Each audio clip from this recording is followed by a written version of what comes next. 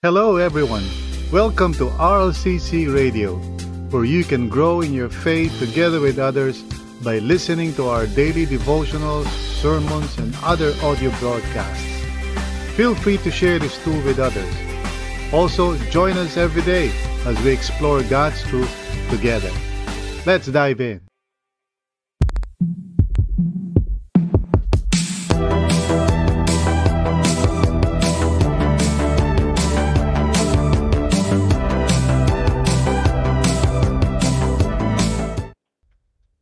Thanks be to God sa gabi na ito na we can come together from different parts of the world, Sama-sama tayo ngayon dito online, ready to listen to the Word of God.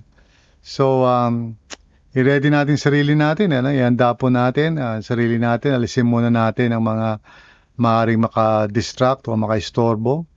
Siguro mas maganda if you are sitting down or you have your earphone with you, para hindi tayo masyadong, ma-distract ng maraming bagay. It's already very challenging actually to try to, practice yung solitude and silence on a daily basis. So, yeah, pansinin natin yung posture natin, yung position natin, kung saan tayo naroon, para we can truly hear from the Lord. Amen? All right. So our topic tonight is entitled A Prayer of Examine, no? Now, so siguro maybe naisip nyo, dapat examine sa English, but it's actually a term. It's a technical term. Those who are quite advanced na in the spiritual life, have coined this term, prayer of examine. Particularly si Ignatius of Loyola, ito yung yung talagang nire-recommend niya that we should do every night, So we are going to look at Psalm 15, verse 1 to 5 for this topic. Many Christians kasi fall into the trap of not being mindful, of their spiritual condition or their spiritual lives. They live each day mostly unaware. Hindi nila alam kung ano nangyayari in their, in their souls, in their inner selves. So, consequently, maraming mga concerns or issues that are actually unaddressed, and which can easily affect yung ating walk with the Lord, yung ating devotion to Him, yung relationship natin with God. And it's so important, na we structure ourselves in such a way na we can pay attention dun sa, inner life natin, so that we can see, if there are areas that maybe God is addressing or maybe God is healing or something like that, kung ano man yung ginagawa ng Panginoon sa atin. So ang tawag dito ay prayer of examine, This is something that hopefully we would learn how to do on a regular basis, preferably sa gabi, So tama-tama kasi evening prayers tayo, so I like to talk about that. Now, before we talk about it, let's look at our passage, Psalm 15, verses 1 to 5. Sabi sa verse 1, Lord, who may dwell in your sanctuary? Who may live on your holy hill? Verse 2, he whose walk is blameless, and who does what is righteous, who speaks the truth from his heart. And then in verse 3, and has no slander on his tongue, who does his neighbor no wrong, and casts no slur on his fellow man, who despises a vile man, but honors those who fear the Lord, who keeps his oath even when it hurts. And then 15, who lends his money without usury, and does not accept a bribe against the innocent. He who does these things will never be shaken.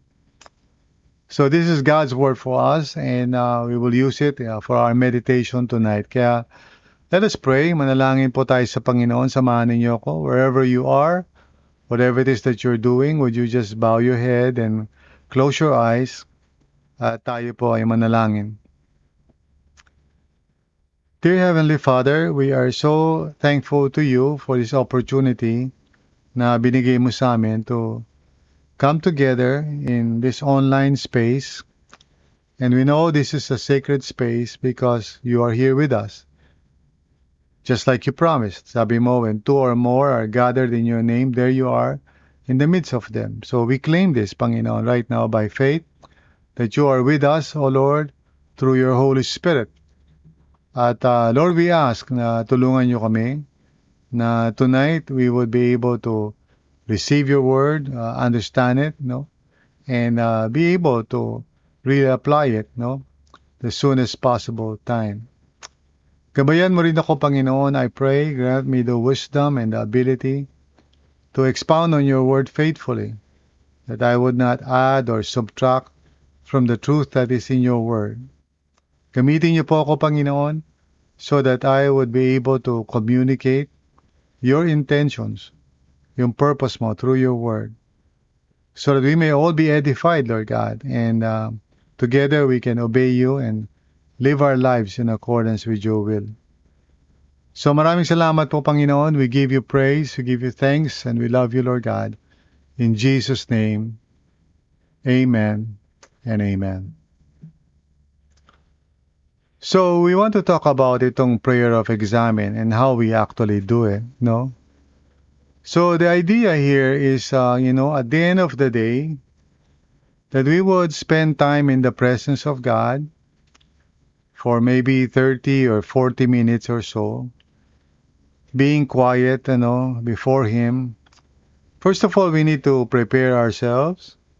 And the best way, of course, is to pray and to ask God to help us to do this prayer, with integrity, with faithfulness. So, hingi tayo sa Panginoon ng tulong, as we look back on our day, and then we will, consider 3 areas, based sa Psalm na ito, so Psalm 15. We would consider 3 areas prayerfully, and there are a couple of things na gusto natin magawa. First is to confess if there is, any area that the Holy Spirit might reveal to us na which would be of concern to Him na gusto niya i-address natin.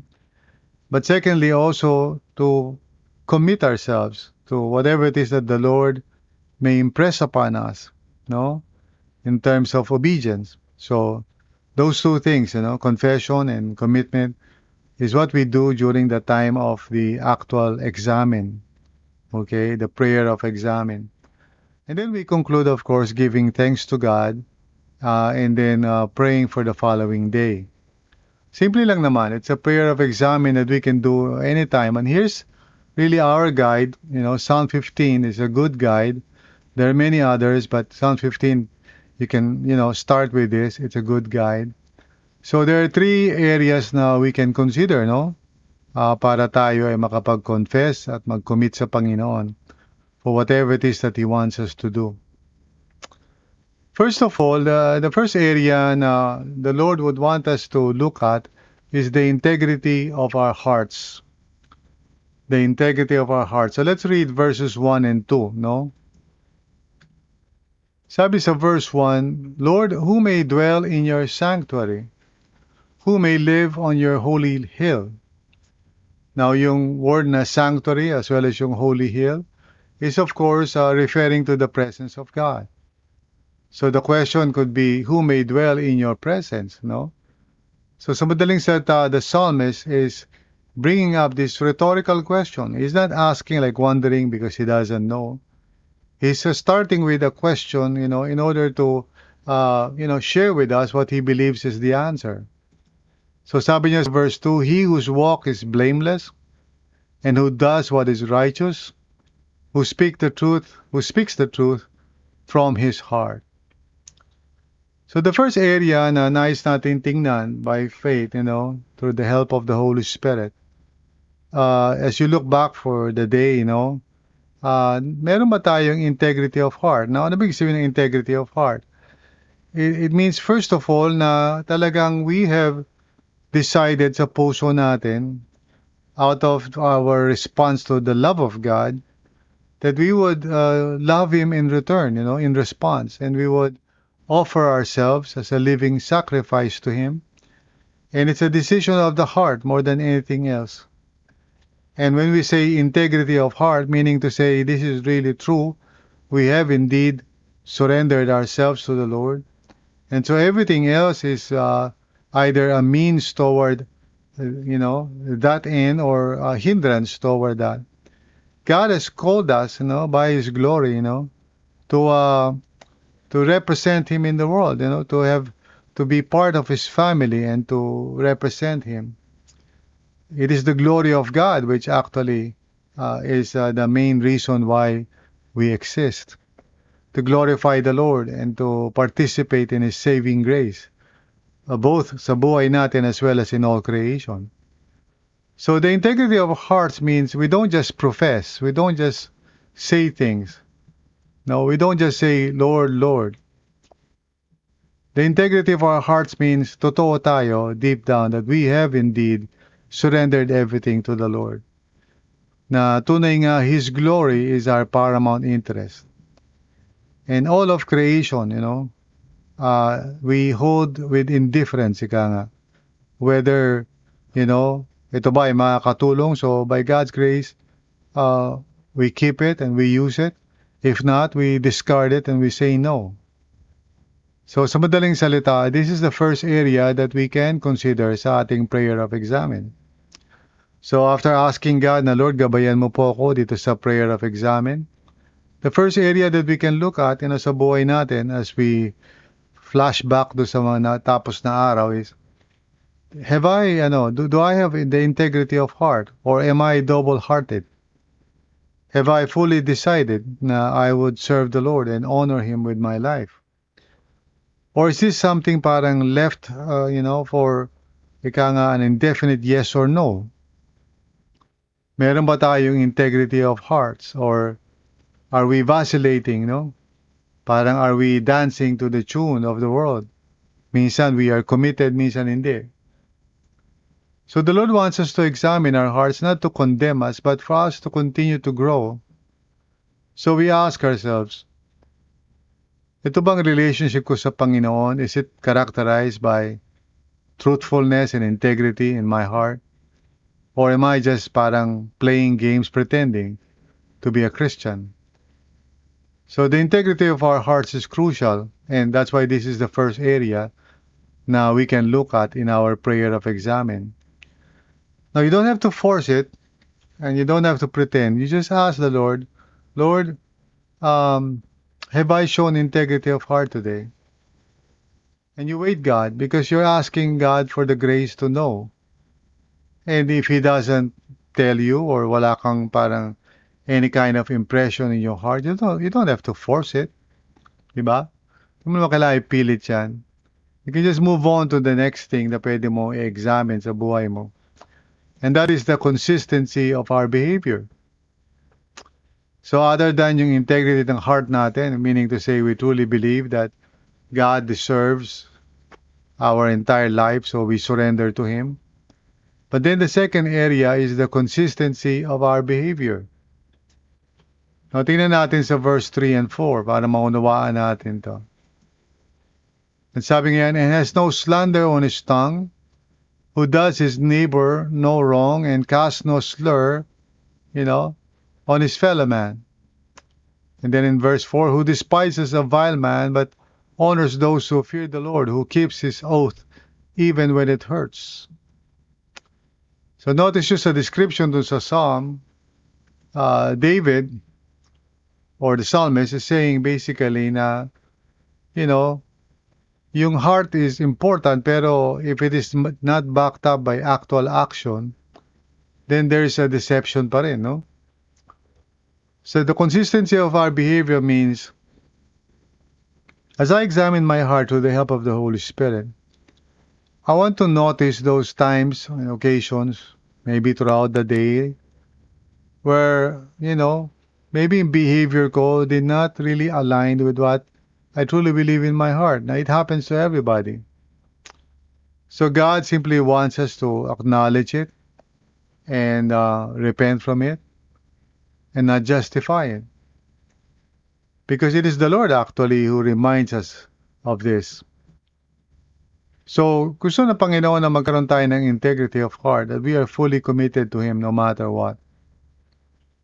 But secondly, He wants us to look at the consistency of our behavior. Maraming Kristiyano minsan nakaka-stumble because they seem to profess na they are Christians or followers of the Lord. Pero the way they conduct themselves sa mundong ito, it is as if the Lord does not exist or He doesn't really matter. Now, this is sad kasi maraming natitisod because the Christian is not consistent sa kanyang behavior. Now, of course, nobody is perfect. But it's different to say that nobody is perfect versus, you are intentionally sinning against God.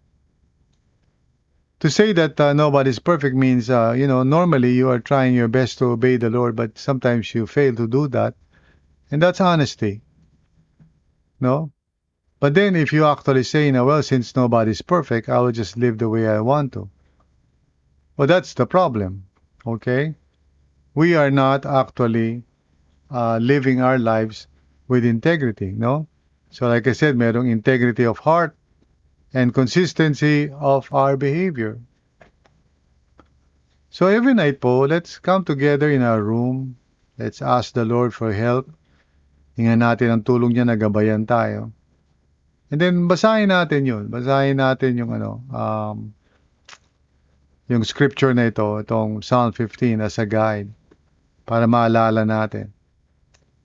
So ask the Lord and then, first of all, look at the integrity of your heart. And then secondly, the consistency of our behavior. Am I walking the talk? Am I saying one thing pero doing another? And then finally is the generosity of our relationships. Now this reflects Christ. But sometimes, sa relationships natin, we reflect the world rather than Christ. So looking at verse 5, ganito ang sabi, who lends his money without usury and does not accept a bribe against the innocent. He who does these things will never be shaken. In other words, pagdating sa relationships, we are givers, not takers. Not just in terms of money, but for the sake of the relationship. We're willing to, give away and share or whatever, in order to bless others. We are not, self-centered. So this is another area that we can examine. Yung Old English Bible calls this charity, which of course today, hindi na yun ang ibig sabihin, Charity means nagbibigay ka ng limos. Nevertheless, okay, let's look back at our relationships. First, let's look at the integrity of hearts, Are we really committed to the Lord no matter what? And then the consistency of our behavior. Do we speak and talk and do things out of who we truly are in Christ? Or do we have, dual lives? One that is seen by pagans or unbelievers and the other one seen by believers. Mahirap yun, di ba? And then thirdly is the generosity of our relationships. Let's examine our relationships. Now, sometimes we fail to realize na we need others. Kailangan natin ng ibang tao. But then, minsan, hindi natin talaga, binibigyan ng halaga yung relationships. We just assume that it would always be there. Pero that is not true. So we say when we say generosity of our relationships, that means we are willing to share, to give, to forgive, to listen. Andun yung generosity of heart natin because we want to share our lives with others. So looking back for your day, sa buong araw, did you exemplify integrity of heart? Were you the person or are you the person talaga who is fully committed to the Lord no matter what? And then you examine yung consistency of your behavior. Now, this may be painful and sometimes minsan mahirap ma-recall, but yung speech mo ba at yung actions mo fully reflective of God's grace? Or parang, this is not the case. And then finally is the generosity of our relationships. Examine yourself. Kamusta na yung quality ng relationships mo, lalo na sa pamilya, as well as the body of Christ? Is there an area that you need to acknowledge and you need to repent from? Okay? So, in other words, examining our lives regularly leads to healthy spirituality. So when we examine our lives regularly, nagiging spiritually healthy po tayo. Ang regular na pagsisiyasat, no, ng ating sarili ay umahantong sa malusog na espiritualidad. Amen. So I hope and pray na tonight, bago po tayo matulog, that we would begin practicing itong prayer of examine. Again, it's not hard. First, you ask God and you pray to the Lord na tulungan ka as you examine the day to remember ano yung mga nangyari. And then when you end, you just give thanks to God, you praise Him for His grace upon you. So in between, ito yung pinaka-prayer, you know. We want to ask God to help us evaluate yung integrity of our hearts. And then secondly, we want us to ask God to help us to look at the consistency of our behavior. And finally, you know, the generosity of our relationships.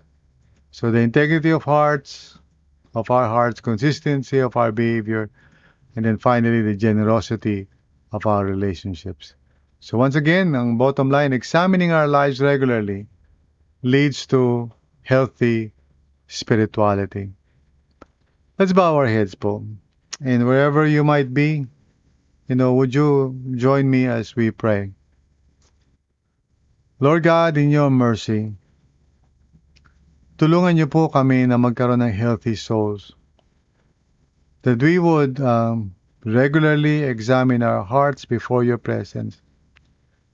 That we would not hide or pretend, but rather we would be honest, even sometimes negatively, pag may mga pinagdaraanan kami.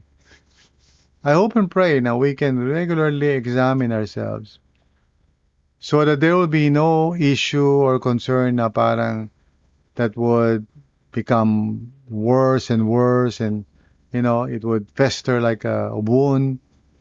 So ng Panginoon na magkaroon tayo ng tunay na pagtitingin sa sarili natin through the help of the Holy Spirit. We open up our hearts to the Lord to show us kung yung area ng buhay natin maaring He wants to work on if we are willing.